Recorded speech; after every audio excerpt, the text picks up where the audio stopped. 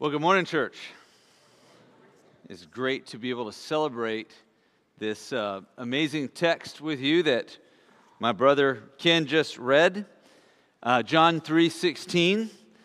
This is arguably the most famous verse in the Bible, and I would say for good reason.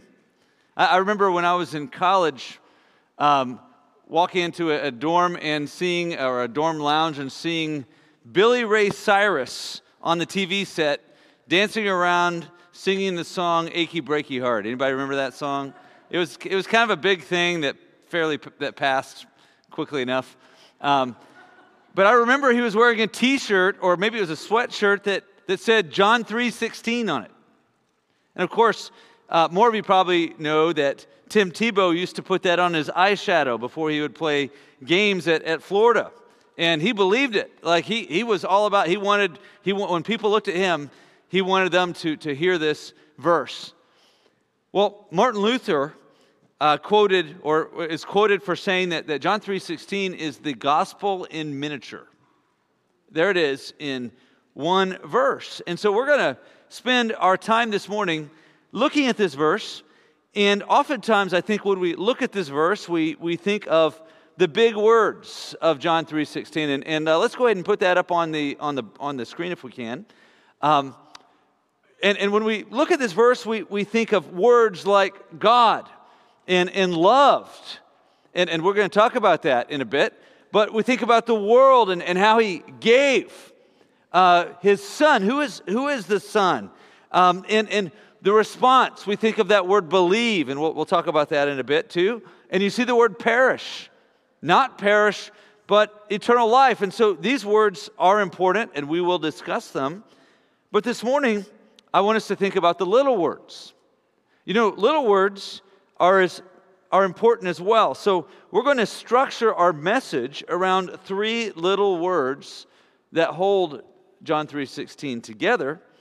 And I hope they will better help us understand this verse that Elder Ken read for us. The three words are, for God so loved the world that He gave His only Son, that whoever believes in Him should not perish, but have eternal life. So let's start with little word number one, which is for. Maybe you think, well, what does that mean? How does that help me? Well, for is a conjunction that ties this verse to the verses that precede it.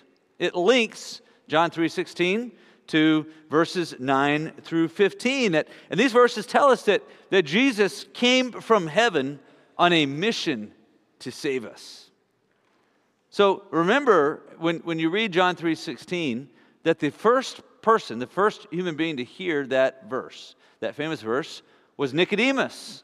And last week we looked at this conversation, the beginning of this conversation between Jesus and Nicodemus. And Jesus had told Nicodemus that nobody is going to enter the kingdom of God unless they are born again. And I posited last week that Nicodemus actually understood what Jesus was talking about, and that's often misunderstood if you just take kind of a cursory reading of the text. He would have been a brilliant man who was very familiar with the Old Testament, and would have understood what Jesus was saying, and they were kind of having a head-to-head theological discussion together using some metaphor. But Nicodemus says here in verse 9, how can these things be? Now, I don't think that this was a statement of disbelief. That there may have been a little bit of incredulity going on, like, Nicodemus's mind is being blown. He's being transformed from thinking that he could earn God's favor by perfectly or nearly perfectly keeping God's law, to Jesus saying, no, you're not even there yet, Nicodemus, unless a man is born again through the power of the Holy Spirit, regenerating the heart, the baptism of the Spirit. Unless that happens, you'll never see the kingdom of God. And so when he says, how could these things be? I would suggest to you this morning that what he's saying is, how can this be for me? In other words, how does all this work in real life? How can this new spiritual birth that you're talking about actually happen? And so Jesus answers Nicodemus, are you the teacher of Israel, and yet you do not yet understand these things? Truly, truly, I say to you, we speak, that's kind of interesting. Jesus says we. I think that's a Trinitarian reference. We speak of what we know and bear witness to what we have seen, but you, and that you in Greek is plural. Okay, understand that. But you do not receive our testimony. In other words, I think he's talking about the Jewish religious leaders who, unlike the others at the feast who had seen the miracles of Jesus, were already viewing him with suspicion because he was going to erode their power, and they were already looking at him with disbelief. And of course, Nicodemus is a shining exception to that. Okay, so I think here Jesus means not you, Nicodemus, necessarily, but you guys, you religious leaders who were supposed to shepherd my people, are not receiving our testimony. And so Jesus says, if I have told you earthly things and you do not believe, how can you believe if I tell you heavenly things? In other words, you have much to learn, you great teacher of the law. And so then he drops the bomb on Nicodemus in verse 13. He says, no one has ascended into heaven except he who descended from heaven, the Son of Man. Now, to Nicodemus, this would have packed a powerful punch, stronger than it does to us, because Jesus is saying here, I have been to heaven. I am the Son of Man. And maybe you read that term. We see this a lot in John. We see this a lot in Luke and in Matthew, where Jesus uses this term, Son of Man, to talk about himself. And maybe, again, if you're just kind of reading through, maybe you think, well, yeah, he's talking about his humanity here. And while that may be true, what Jesus was referencing is a passage in Daniel that Nicodemus was very familiar with, that was a messianic prophecy. And it says in Daniel chapter 7, verse 13 through 14, I saw in the night visions, and behold, with the clouds of heaven there came one like a son of man. Kind of vision of this divine being that looked human. And he came to the Ancient of Days, God the Father, and was presented before him. And to him was given dominion and glory and a kingdom that all peoples, nations and languages should serve him. His dominion is an everlasting dominion which shall not pass away, and his kingdom one that shall not be destroyed. So this Son of Man is no simple Homo sapien. This is a reference, a prophecy of the very God-man, Jesus Christ. And Jesus is saying, I am He. So you need to understand, Nicodemus' mind is being blown apart. It's being expanded. And then Jesus points to a story from Israel's earthly history that Nicodemus would have been very familiar with. And that is Numbers chapter 21, verse 4 through 9. And so Jesus says in verse 14, and as Moses lifted up the serpent in the wilderness, so must the Son of Man be lifted up, that whoever believes in him may have eternal life. There is so much in those two little verses. The gospel, saving faith, looking to Jesus in faith, a prophecy of his being lifted up in his crucifixion in about 3 years' time. But here he refers back to a story, a very interesting story, actually, in Numbers. And when you read Numbers, it's like you see this like repeat, like almost like Groundhog Day. All right, you see the children of Israel rebel or complain against God. God sends some kind of judgment on them. Then they repent, and then like repeat, right? And so here we see that again in Numbers chapter 21, verse 4, starting there. And we have the words on the screen, or if you like, I invite you to turn there in your Bible. But we read, from Mount Hor, they set out by the way to the Red Sea to go around the land of Edom. And the people became impatient on the way. And the people spoke against God and against Moses. Why have you brought us up out of Egypt to die in the wilderness? For there is no food and no water, and we loathe this worthless food. By the way, they're talking about the manna that God was providing for them, right? Bread from heaven. So that's an insult to God. You know, kids or moms, if your kids ever like insulted your food, you don't like that, right? You're cooking. Then the Lord sent fiery serpents among the people, and they bit the people so that many people of Israel died. And some scholars think this term fiery serpents is a reference to a fever that would have set on after being bitten by these snakes. So many had died or were dying, and the people came to Moses and said, "We have sinned, for we have spoken against the Lord and against you. Pray to the Lord that he take away the serpents from us." So Moses prayed for the people, and you might think, okay, the Lord would have relented, and immediately the serpents would have all gone away or something. But here's what happened. Here's what God did. The Lord said to Moses, "Make a fiery serpent and set it on a pole, and everyone who is bitten, when he sees it, shall live." So Moses made a bronze serpent and set it on a pole. And if a serpent bit anyone, he would look at the bronze serpent and live. Now that might not be the way we would do it, right? We might, hey, what's the secret sauce for the right, anti-venom we need? Or maybe we get a big posse together and create a society for destroying snakes. Train some snake killers and let's go take care of business. But God says, I want you to make a big serpent on a pole. And so instead of taking one of the dead serpents, Moses actually fashioned it out of bronze, which would have taken some time. And he lifted it up on a pole, and all who looked on the bronze serpent would live. Even if they were dying from a snake bite, if they would just turn and look at that pole, an act of faith, they would live. Now you may wonder, why did God tell Moses to put a serpent on a pole? I mean, we get here as Jesus talks about this illusion that this points to him being lifted up. Why a snake? Well, what do snakes represent in the Bible? Evil, sin, certainly sin. Remember, Satan appeared as a snake in the garden.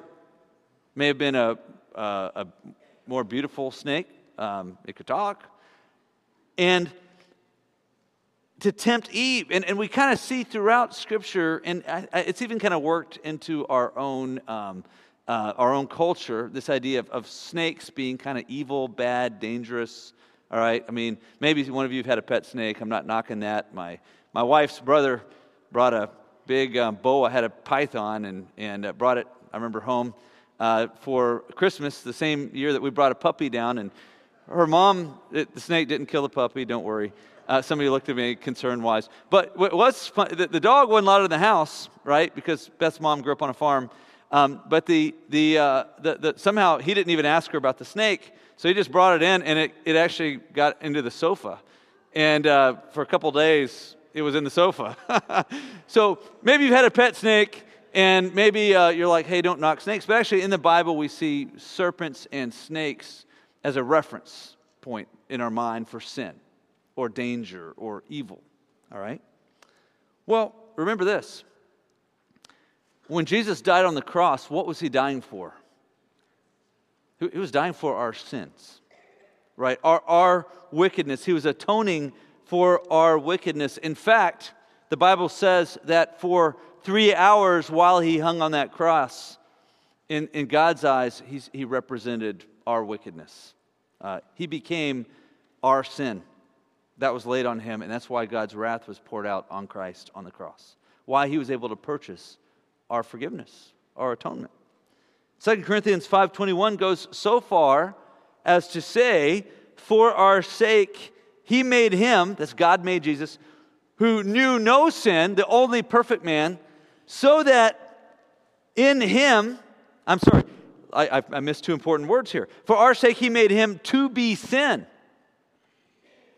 who knew no sin. So when Jesus was hanging on that cross, for those 3 hours that darkness covered the face of the earth,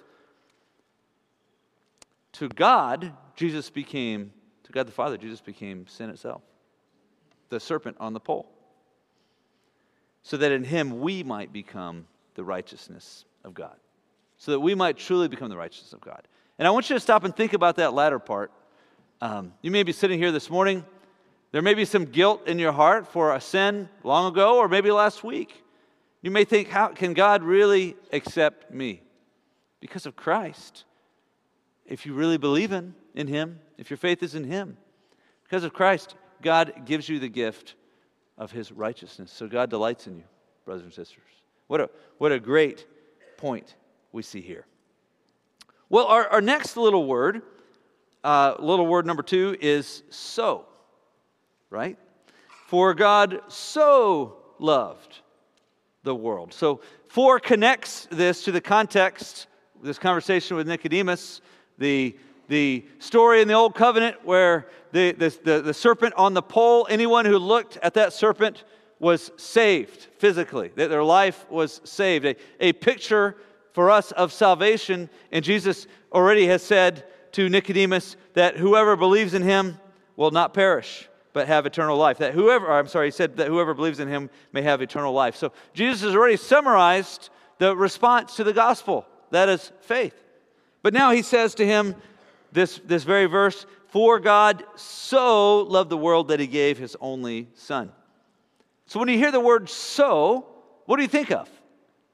Well, oftentimes I think we think of extent, right? How much do I love you? I love you so much, right? I think maybe my favorite book is a children's book, after the Bible, of course. I used to read this to my daughter. I've read it to both of my daughters, actually. Maybe even my son. I don't remember, Tim. Sorry if I left you out. I think I read it to you. But it was kind of like a book for a dad to read to his son or his daughter, you know. And it's called Guess How Much I Love You.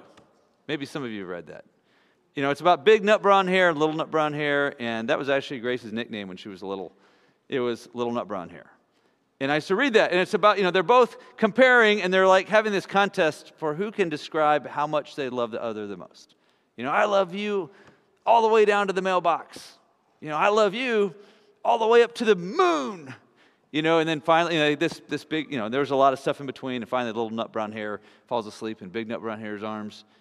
And big nut brown hair lets little nut brown hair win. And then he says, and back. And I love that story. I loved reading it to my daughters. So here could mean, how much does God love us? How much does God love the world? But actually, after looking at this a little more carefully in the original language, I think that it means not extent, but manner. What manner or way did God love the world? Well, what we see here is that God truly loved the world, and not just the Greek word for world is cosmos, right? So not just the big hunk of rock and all the ecosystems on it, but all the people who live on it, all these nations and tribes and peoples and kinds of people and cultures. God so loved the world such that He gave His only Son. He sacrificed His only Son for us. That's the manner in which God loved the world. And that is what Romans chapter 5, verse 8 articulates. But God shows His love for us in that while we were still sinners, Christ died for us. Think about that for a moment. Church, I don't say it enough, but I do. I'm thankful to be your pastor. And I love you. And I love praying for you. And I love being here with you. And I think there could be a situation, I hope the Lord would give me the strength to do what I'm saying here, where I would give my life for one of you. But I don't know that I could give my son for you. I love my son, and I don't know that I could do that. But God did. He loves you that much that He gave His only begotten Son for you. So how do you know that someone really loves you? I want you to stop and think about that for a minute. Kids, how do you know that your mom and dad love you? Think about it. Anybody want to shout something out loud? Whoa, dude, did you guys hear that? Good job, Aiden. Because they discipline us. Did they tell you this hurts me more than it hurts you? Did they ever say that to you? No. My mom used to say that to me. And I always kind of questioned that one, to be honest with you. But you know what? I knew she and I knew my dad loved me when they disciplined me. They loved me enough to do so. Right answer. Kids, don't go beat them up afterwards. All right. But that is true. How do you know that your mom and dad love for you? Is it primarily because they tell you? No, I don't think so. Right? Or is it because they show you? Now I hope I'm all for moms and dads tell your kids you love them. Okay, it's a good thing. But it's because they show you, right? My mom stayed up with me all night when I was throwing up. That's a demonstration of love. Did I hear an ooh? All right. Hearing that, I got to tell a story now. What I just said was actually true, but it was kind of my mom's fault. Okay. Have you ever heard of Somoflin? Joshua, do they even use that anymore? I hope they've banned it by now. But that was for like cough, right? Kind of break it all up and help you. Well, my mom, I was a kid, I don't know, 8 or 9, maybe 10, a little bit sick, had a cough. Actually, I must have been sick enough to where my mom actually drove to the ER where my dad was working that night, okay, at Lackland Air Force Base at Wilford Hall. And he was doing an all-nighter kind of shift in the ER, and so she went and got this big brown bottle of Somoflin. And all I can say is that's some of the nastiest stuff. If I just smelled it, I'd probably, lose my cookies. Okay, it was nasty, and so she missed. It was late, maybe 10 or 11 at night, and so she misread the bottle, and she gave me 6 times the dose, and so it did its job. I wasn't coughing, but I was throwing up all night. And you know what I remember? I don't think she told me until years later that was actually her fault. But she misread the label. It was like spoon after spoon of this stuff. It was awful. This Somoflin is awful, right? But she sat with me. I remember literally sleeping next to the toilet in the bathroom, and she stayed up with me all night. That's love. That's love. She actually not only did that, but when I would drive back to college, which was from here to Ohio, she would fast for me for 15 hours. And she would fast and pray that God would protect me. And sometimes I would get in at midnight or 1 in the morning, and I'd crash, and I'd forget to call her. And so the next morning early, I'd get a phone call. She'd say, "Look, I really want to eat. Are you there? Did you make it safely?" We didn't have cell phones back then, right? And so later, when I went overseas as a young missionary, she fasted and prayed 1 day a week for me. So that's love, right? It's sacrificial. It's a demonstration of love. And of course, I'm talking about my mom. I knew my dad loved me because he didn't have a whole lot of time, but he invested time in me. So some of you might say, I know my dad loves me because he taught me how to throw a frisbee or a baseball. He spends time. We do things together. I know he loves me. Well, many people say, I love you, but those words can be hollow. In fact, they can even be manipulative sometimes. If you're saying that to try to elicit a response that is for your own benefit, then that's manipulative. And let me just caution you here. Maybe I'm going a little off script, but young people, teenagers, be judicious with that term. Be careful. You might just want to tell your girlfriend you love her. Are you loving her? Is that something you're saying so you can get your paws on her? That's not love. That's lust. All right? Let's be careful that when we say I love you, we back it up with truth and reality like God did and Jesus did. Actions are more powerful than words. There's no greater place to see the picture of love than on the cross. Christ, the Son of God, fulfilling his mission to die for us in our place, and God the Father giving his only Son to die in our place so that he may be just and holy, but also forgiving at the same time. That's what Jesus did for us. That was the love of God. So I want to encourage you this morning, and and remind you, and maybe if there's one thing to remember out of this sermon, remember the importance of conjunctions, okay, sure. But remember that God does love you. He really does love His creation. And you know what? Maybe there's a few Reformed Christians sitting in our midst. Okay, I consider myself to be an optimistic Reformed fellow. All right? Maybe you're Reformed and your favorite sermon of all times is Sinners in the Hands of an Angry God by Jonathan Edwards. And it was a good sermon, but maybe you love that stuff, right?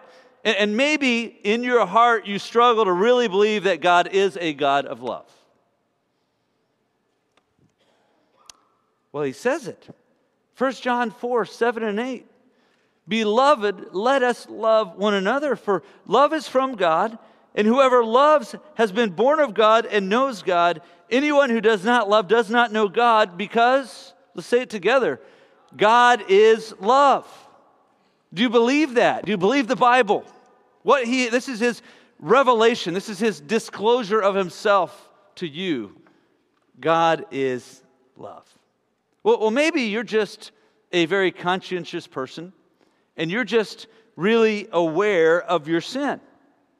Maybe it's recent sin, maybe it's sin from long ago. And maybe you have a hard time believing that God loves you because He's omniscient and He saw what you did. And He knows what you did. How could He love me? How could He really love me? Because I can't get rid of that spot in my conscience, in my memory. Believe the Bible. Behold what manner of love the Father has given to us, that we should be children of God, that we should be called children of God. 1 John 3:1. He loves you, and He's able to love you because Jesus Christ died on the cross for your sins. If your faith is in Him, if you believe that, He has given you Christ's righteousness, and He has cleansed that spot, so you don't have to wallow in it anymore. God loves you. If you doubt that, look to the cross. Look to the cross. So that's the little word so. Our final little word this morning is that. That. Now in Greek it's called hina. Hina, and people sometimes call that a purpose clause, right? It's a conjunction that shows purpose. And so it could be translated that, or so that, or for the purpose that. So I want us to consider the latter part of John chapter 3, verse 16. That whoever believes in Him should not perish but have eternal life. Now a more wooden translation, if you really wanted to go word for word exactly without massaging it, as all translations have to do to make it readable, it would be, so that everyone believing in Him not should perish, but should have life eternal. That's the actual wooden word-for-word translation there. So that everyone believing in Him should not perish, but should have life eternal. And so this tells us that Jesus is the only hope of salvation for mankind. Now, I want you to think back to the story of the snakes for a minute, okay? The Israelites were being bitten by fiery serpents, and they may have doubted the means. But all they had to do was gaze on the bronze serpent, and they would be healed. And that was a look of faith. And their faith may have been weak. They may have had doubts even. But if they were looking in real faith, they were cured.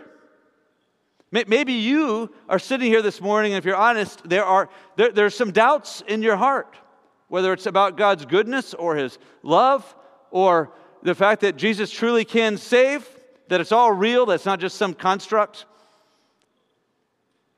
Maybe you have doubts, but the right response is still the gaze of faith. That word believe, pisteo, it comes from the root word faith. Pistis is the noun, faith, right? So whenever we see in our English Bibles, sadly in our modern use of language, that word believe has been dumbed down or maybe castrated even to where it can be intellectual. like 2 plus 2 equals 4. I believe that. Okay? But I don't faith that. And that's how we should use it. That the word in Greek is faith, and it's always faith. So whether you are putting your faith, noun, in Christ, or whether you're believing, it means the same thing. You are faithing in Christ, right? And so the best way I know to describe faith to you is to say to rest the weight of your soul in Christ. And maybe you struggle. Maybe you're like, Lord, I believe, but help my unbelief. Okay, just look to Jesus. Put that faith in him as those dying Israelites did, even if they thought this is crazy, but okay, I'll give that. I'm going to look over there with hope and with faith. Look to him. The Israelites were being saved from the consequences of venom. We are being saved from the consequences of our sin. Now, in these few words in this text, let's not pass over the word perish. Let's not forget the word perished. For God so loved the world that he gave his only Son, that whosoever believes in him should not perish, but have life eternal. We've got to talk about this word perish because we've got to know what we're being saved from. And it might be the bad news of the gospel, but the good news of the gospel isn't good news if you don't understand the bad news. You got to know what you need to be saved from. And what it means, what Jesus means when he says perish, is an eternity in hell. And Jesus very clearly, on numerous occasions, warned about hell. In one place, he talks about the end of all for all of us in Matthew 13, verse 40. And he gave kind of an agricultural illustration. But he says, just as the weeds are gathered and burned with fire, so it will be at the end of the age. The Son of Man will send his angels, and they will gather out of his kingdom all causes of sin and all lawbreakers, and throw them into the fiery furnace. In that place, there will be weeping and gnashing of teeth. Hell is not going to be a party. It is not going to be a place where anybody communes in an enjoyable way with somebody else. It is going to be a place of separation from God. It will be a place of eternal regret, weeping and gnashing of teeth. It will be a place of great pain. But Jesus says, then the righteous will shine like the sun in the kingdom of their Father. He who has ears, let him hear. He who has ears, let him hear. So Jesus here in Matthew 13 contrasted eternal damnation with eternal life. And just as awful, believe me, hell is worse than I can imagine, all right? Heaven is far greater than we can imagine, but Jesus is talking about an eternal future in glory with God as our Father and Christ as our brother. Well, you may wonder, why did Jesus talk so much about hell? In fact, I actually had about 5 or 6 verses I was thinking about quoting, and I decided that'd just be a little too much this morning. All spoken verbatim by Jesus about hell. Why did he do this? Why did he talk about it? Well, it was to warn us. He doesn't want you to go to hell. And so we see in verse 17, for God did not send his Son into the world to condemn the world, but in order that the world might be saved through him. And so there are only 2 choices when we hear the gospel message. That is to believe or to repent, to believe or to reject. So sitting on the fence, like, put it off, I'll think about it later, that is rejection, okay? You either believe or reject when you hear the gospel message. Those are your only 2 options. And those who believe are saved from their sins. And those who reject are justly condemned for their sins against a holy God. So you believe or reject. And I want to join Jesus in encouraging you to believe. Even if you're struggling to believe, just look to the cross. Just look to the cross. He says, the words of Christ again, verse 18, whoever believes in him is not condemned, But whoever does not believe is condemned already, because he has not believed in the name of the only Son of God. Paul later summed all this up in Romans chapter 6, verse 23, when he wrote, "For the wages of sin is death."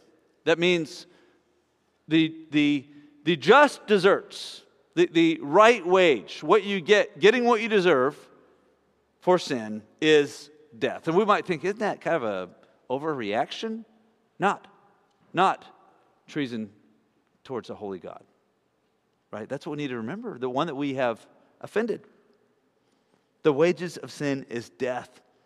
But the free gift of God is eternal life in Christ Jesus our Lord. So remember that. The gift of God is eternal life in Jesus Christ our Lord. Well, Jesus continued with this statement, and he says, verse 19, "And this is the judgment. The light has come into the world, and people loved the darkness rather than the light, because their works were evil. For everyone who does wicked things hates the light, does not come to the light, lest his works be exposed. But whoever does what is true comes to the light, so that it may be clearly seen that his works have been carried out in God." If you are right now, and you know it, living in darkness, maybe you're straddling both sides, right? You're coming to church, maybe with your head you're believing it somewhat, but you're living a different way. Don't continue to live in darkness. Don't keep hiding your heart from the light like a cockroach. God sees all. So come to the light. Believe the gospel and be saved. Jesus said, "For God so loved the world that he gave his only Son, that whoever believes in him should not perish but have eternal life." Let's pray.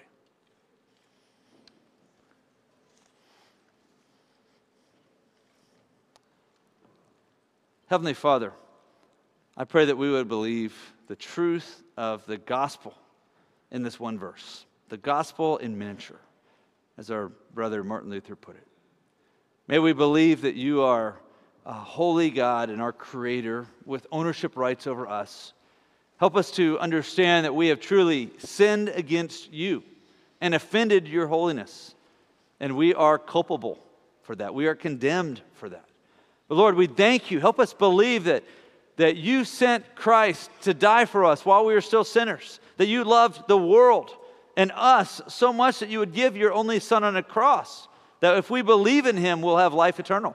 So Lord, help us believe.